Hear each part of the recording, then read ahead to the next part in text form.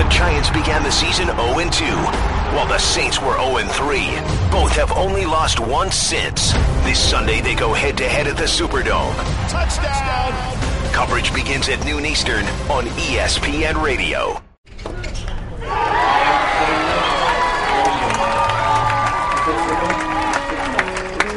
You're listening to Baseline from 538. You're listening to Baseline from 538. You're listening to Baseline from 538. You're listening to Baseline from 548. 538. Damn it! 538. This is Carl Bialik from 538. Welcome to the final episode of Baseline, our mini podcast coming to you live from the U.S. Open in Flushing. Today we're previewing the women's and men's finals. We're going to start today with our last Serena stat of the tournament, in honor of Serena Williams, whose quest for a calendar year Grand Slam fell just 2 matches short. She lost on Friday in a 3-set thriller against Roberta Vinci, who is ranked number 43 in the world. So our Serena stat today is about the woman who beat Serena. Vinci had played 30 matches before Friday against top 5 opponents. Earlier today, I walked the concourse of Arthur Ashe Stadium with our producer, Joel Werner, to ask fans how many of those 30 matches Vinci won. None? That's a good guess. 2. 2 out of 30 until today. What do you think happened today? How was she able to reverse that and beat the world number 1? I don't know, but I just loved what she said at the end. She's like, just put the ball on the court and run. That was my favorite quote. So I don't know what she did, but she did something right. Well, while it was happening, did you think she was going to pull it off or that Serena was going to come back? I don't know, like when we had the 3rd set, I think, and it went like 2-2 or 3-3, and I thought, yeah, there might just be a chance. And I don't know, it just seems Serena, and she is, beyond great, but she has a lot of emotions. She's really intense. So I wonder if that just gotten in her way. I don't know. It was heartbreaking. I guess it's just natural and it just happens, and her nerves got the best of her after all this time, but she was courageous and she played a wonderful game, and she'll be back next year to do it all over again. So even after the match, Vinci herself didn't believe the result. She said, "Yesterday I called my travel agency to say, okay, book me a flight because and then now I have my final tomorrow, so it's incredible, yeah."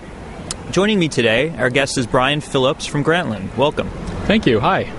Hi, Brian. So I think we were both quite surprised by Serena's loss. We both wrote quick reaction pieces about it. You wrote with your Grantland hat on about how you felt as a fan with the loss, and I wrote with my 538 hat on about where it fits statistically with the biggest upsets. But I'm going to ask you to put your 538 hat on, which I haven't given you yet, but maybe after the show, if you earn it. You were absolutely stunned, clearly, in the article, but we've seen Serena lose some matches that we didn't expect before she went into them. Rosano at the French Open in 2012, Cornet and Muguruza last year at Grand Slams. So shouldn't we expect now and then that she's going to lose a match we don't expect? Well, of course, always in sports we should expect that people will lose matches we don't expect them to lose. I think in the case of Serena, it's so easy to invest in her as a kind of force of destiny, a kind of force of nature. She's going for the calendar Grand Slam in her 5th consecutive major and share of the all-time women's singles major record. I just think the narrative was so overpowering, at least for me at this point, and to see her do it here in New York, I don't know if I was emotionally capable of believing Serena would lose this match today in advance. Was it hard at the same time that you were processing the match to write about it, or does writing it help process it? Yeah, well, to put my 538 hat on, I think that my tears per minute average was quite high going into writing that piece. I was trying to figure out how to put into words a kind of inarticulable disbelief, at least for me at that moment. And I was very sad for Serena, so yeah, it was hard to write about. After the match, Vinci beat Serena again in the press room in the category of expressing disappointment on behalf of Serena about the result. So Serena said, I don't want to talk about how disappointing it is for me. If you have any other questions, I'm open for that. Well, Vinci said, I'm really happy, but of course I'm a little bit really sad for Serena because she's an incredible player, number 1, almost career Grand Slam, all the Grand Slams. So now Serena is back where she was coming into this tournament in terms of chasing history. You talked about being one shy of Steffi Graf for the Open era record. She's 3 shy of Margaret Court for the all-time record of 24 Grand Slam titles. She's obviously one slam behind in chasing them where we thought she was going to be. But do you think she's set back further than that because of this loss? Do you think that she's less likely now to get those records? I think she'll still get the records. I think she'll certainly catch Steffi Graf. I think that the real prize today was the calendar Grand Slam, maybe, and not the lifetime records, because I don't think that will happen again for her. At least it seems extremely unlikely.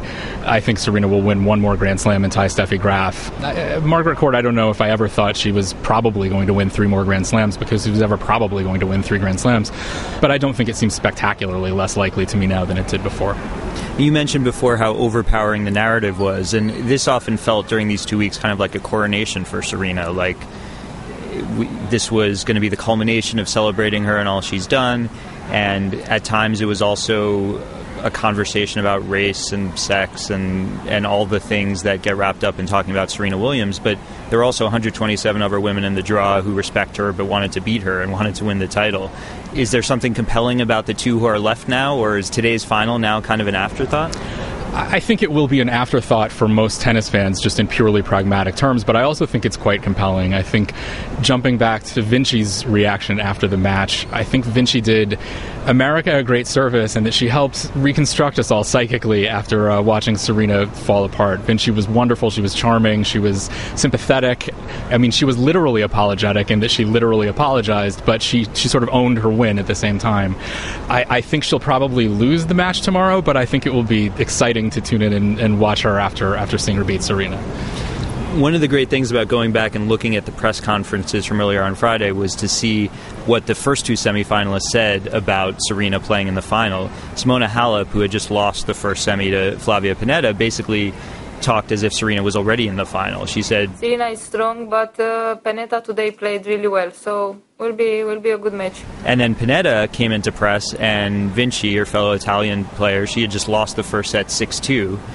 And she was asked about Serena being in the final, and she said, I mean, you never know. They're still fighting and they're still playing. So it does feel like a very happy occasion for them in that they've never been in a final, either of them, in a Grand Slam. They're both 30-something. We're given pretty much no chance at the start of the tournament. Do you think whoever wins this final is going to be seen, once they retire, kind of like a Francesca Schiavone or Marianne Bartoli as like a one-off Grand Slam winner, or do you think this could be the start of something else for them? Well, I think players win Grand Slams at older and older ages these days. But yeah, I think this will be it for either of them. I really do. I think that if Vinci wins, she might be remembered as a particularly special one-off Grand Slam winner, because defeating Serena and doing it in such a likable way is just a very memorable thing to do. I can't see either of them going on a sort of Wawrinka-like late career tear and crashing the top 5 of the rankings at this point. I think we both expect Vinci to lose, although I don't expect anything with much certainty, especially after the Serena loss. But she seems especially likely to lose because when I look back at the biggest upsets after Serena Vinci in Grand Slam women's history in the later rounds of slams, most of the time, nearly all the time, the one who pulled off the upset lost her next match. Now, in some sense, that's because if you pulled off one of the biggest upsets, that means you weren't that high-ranked a player. You're probably going to play another high-ranked player, you're probably going to lose. But we also saw earlier this tournament, Pannetta's boyfriend, Fabio Fognini, upset Nadal and then lost his next match pretty easily. Is there some kind of letdown of pulling off a big upset like that, or is it just that it's hard to have lightning strike twice in a row? Well, I think it's probably both. I mean, I think Vinci saw everything go right for her today that could possibly go right for her. Serena was nervous. Serena was not playing her game. Vinci, withstood test after test after test, and I think built confidence throughout the match so that by the third set, at the moment when Serena's opponents normally are panicked and intimidated, Vinci was kind of clinically looking across the net at Serena's emotional celebrations after winning points and thinking, no, I've got her. She's the one who's cracking. I don't know if things can possibly go that well for Vinci again. I don't know how she's feeling now, but I think that if I were in her shoes, I would be overwhelmed with emotion today and probably have a hard time sleeping tonight. I don't know. It does seem to me like it will be a harder challenge for Vinci to come back from the semifinals than for Pennetta.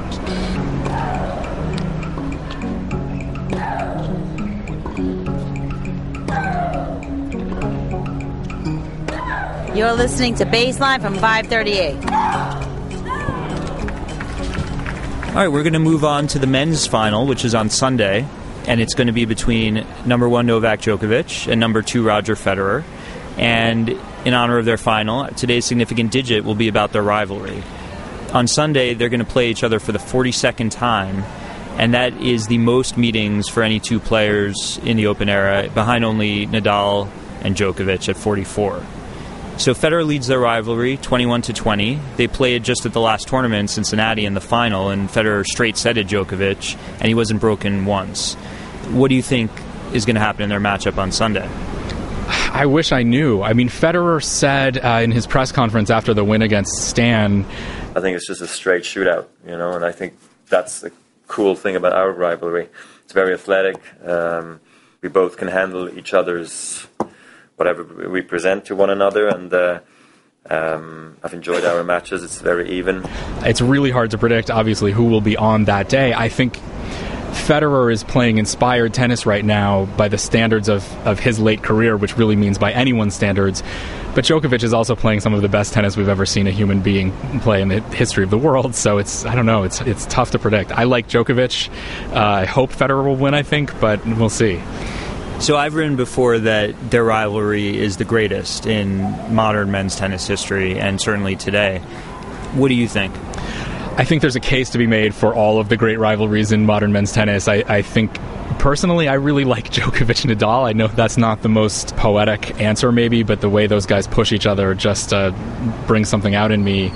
Federer and Nadal is obviously a rivalry with a sort of folkloric resonance that I think nothing that happens between Djokovic and Federer can ever match. But yeah, Djokovic and Federer play sensational matches. I'm really excited to watch them.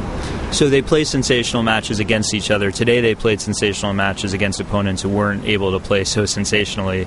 And each match was over in about 90 minutes, straight sets, really never felt in doubt. Did you get any enjoyment out of watching matches like that? Is there any appeal in seeing the two best players at their best, even when there isn't much coming from the other side of the net? Yeah, I do think there's pleasure in watching a tennis blowout, particularly when you're watching players who are so extraordinarily good.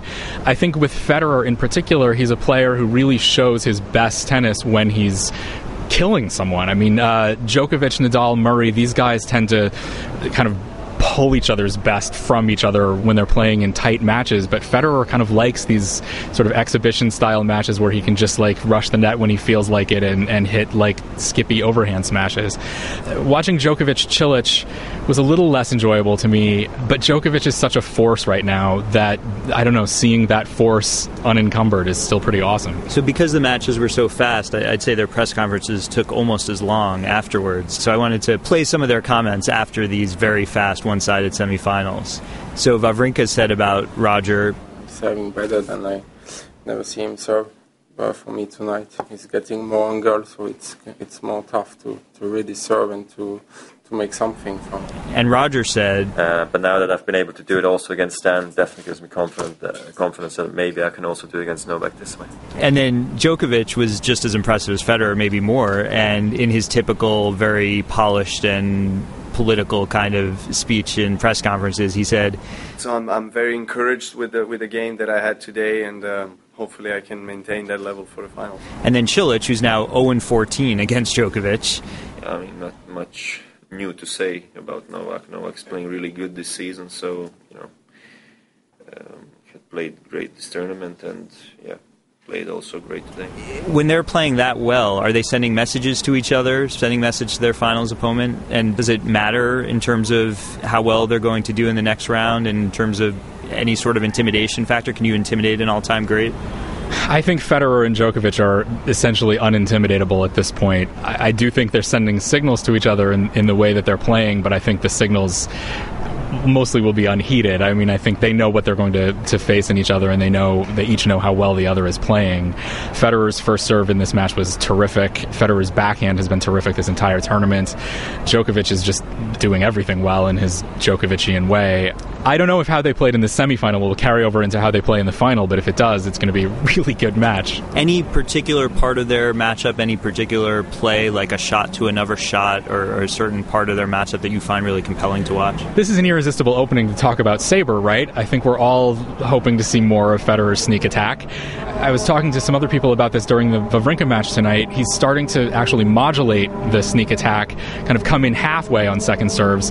We were talking about calling this the dagger, D-A-G-R. I don't know what that would stand for yet. We'll backronym. Well, right, yeah, a little backronym. More practically, I think Federer has to serve well to beat Djokovic. I think there's more pressure on Federer's game than on Djokovic's game, just because Djokovic is doing everything solidly all year. I think Federer has to serve well and has to keep not shanking backhands. Assuming that happens, it could be a real matchup. Do you buy into this idea he's playing as well as he's ever played? Federer's career has lasted so long at this point, it's kind of hard for me to answer that off the top of my head. He's playing really good tennis. Is he playing as well as he played in 2006? I have no idea. His game seems very different in a lot of ways. I would have said before the match tonight that it was easy to overrate Federer's play after the first few rounds of a major in which he played, the Kohlschreibers and Isners, but not the Wawrinkas. But I wasn't expecting him to do in the semifinal what he did against Stan. So, he's playing really well.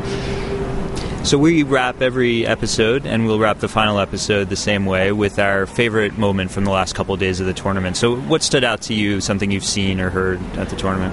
Federer closed out the second set against Wawrinka by winning 16 of 17 points. Somewhere in that stretch, I think it was in that 16, it might have been a little before in the second set, he hit an overhead shot falling backwards that was absolutely unreturnable and just a joyous tennis shot. That stretch, seeing Federer play as he's capable of playing against a really good opponent, was a special thing for me. Well, I had a special moment from earlier Friday, and it was with a player who we don't normally associate with amazing highlights like we do with Federer, but Roberta Vinci had her moments in that Williams match, and this was 3-all. Williams was serving, third set. She had game point.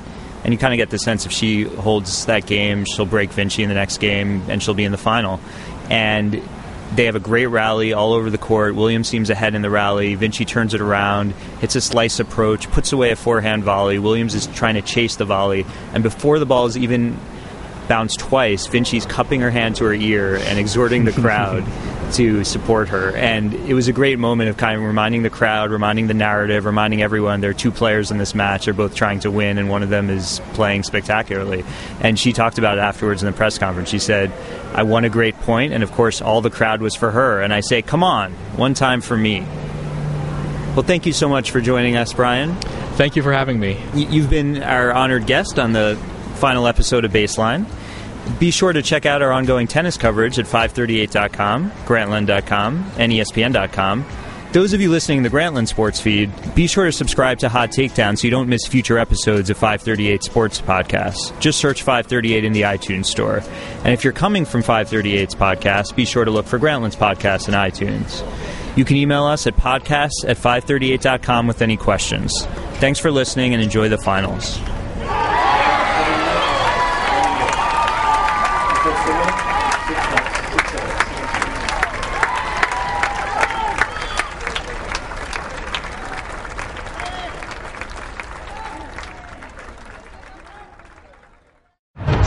Began the season 0-2, while the Saints were 0-3. Both have only lost once since.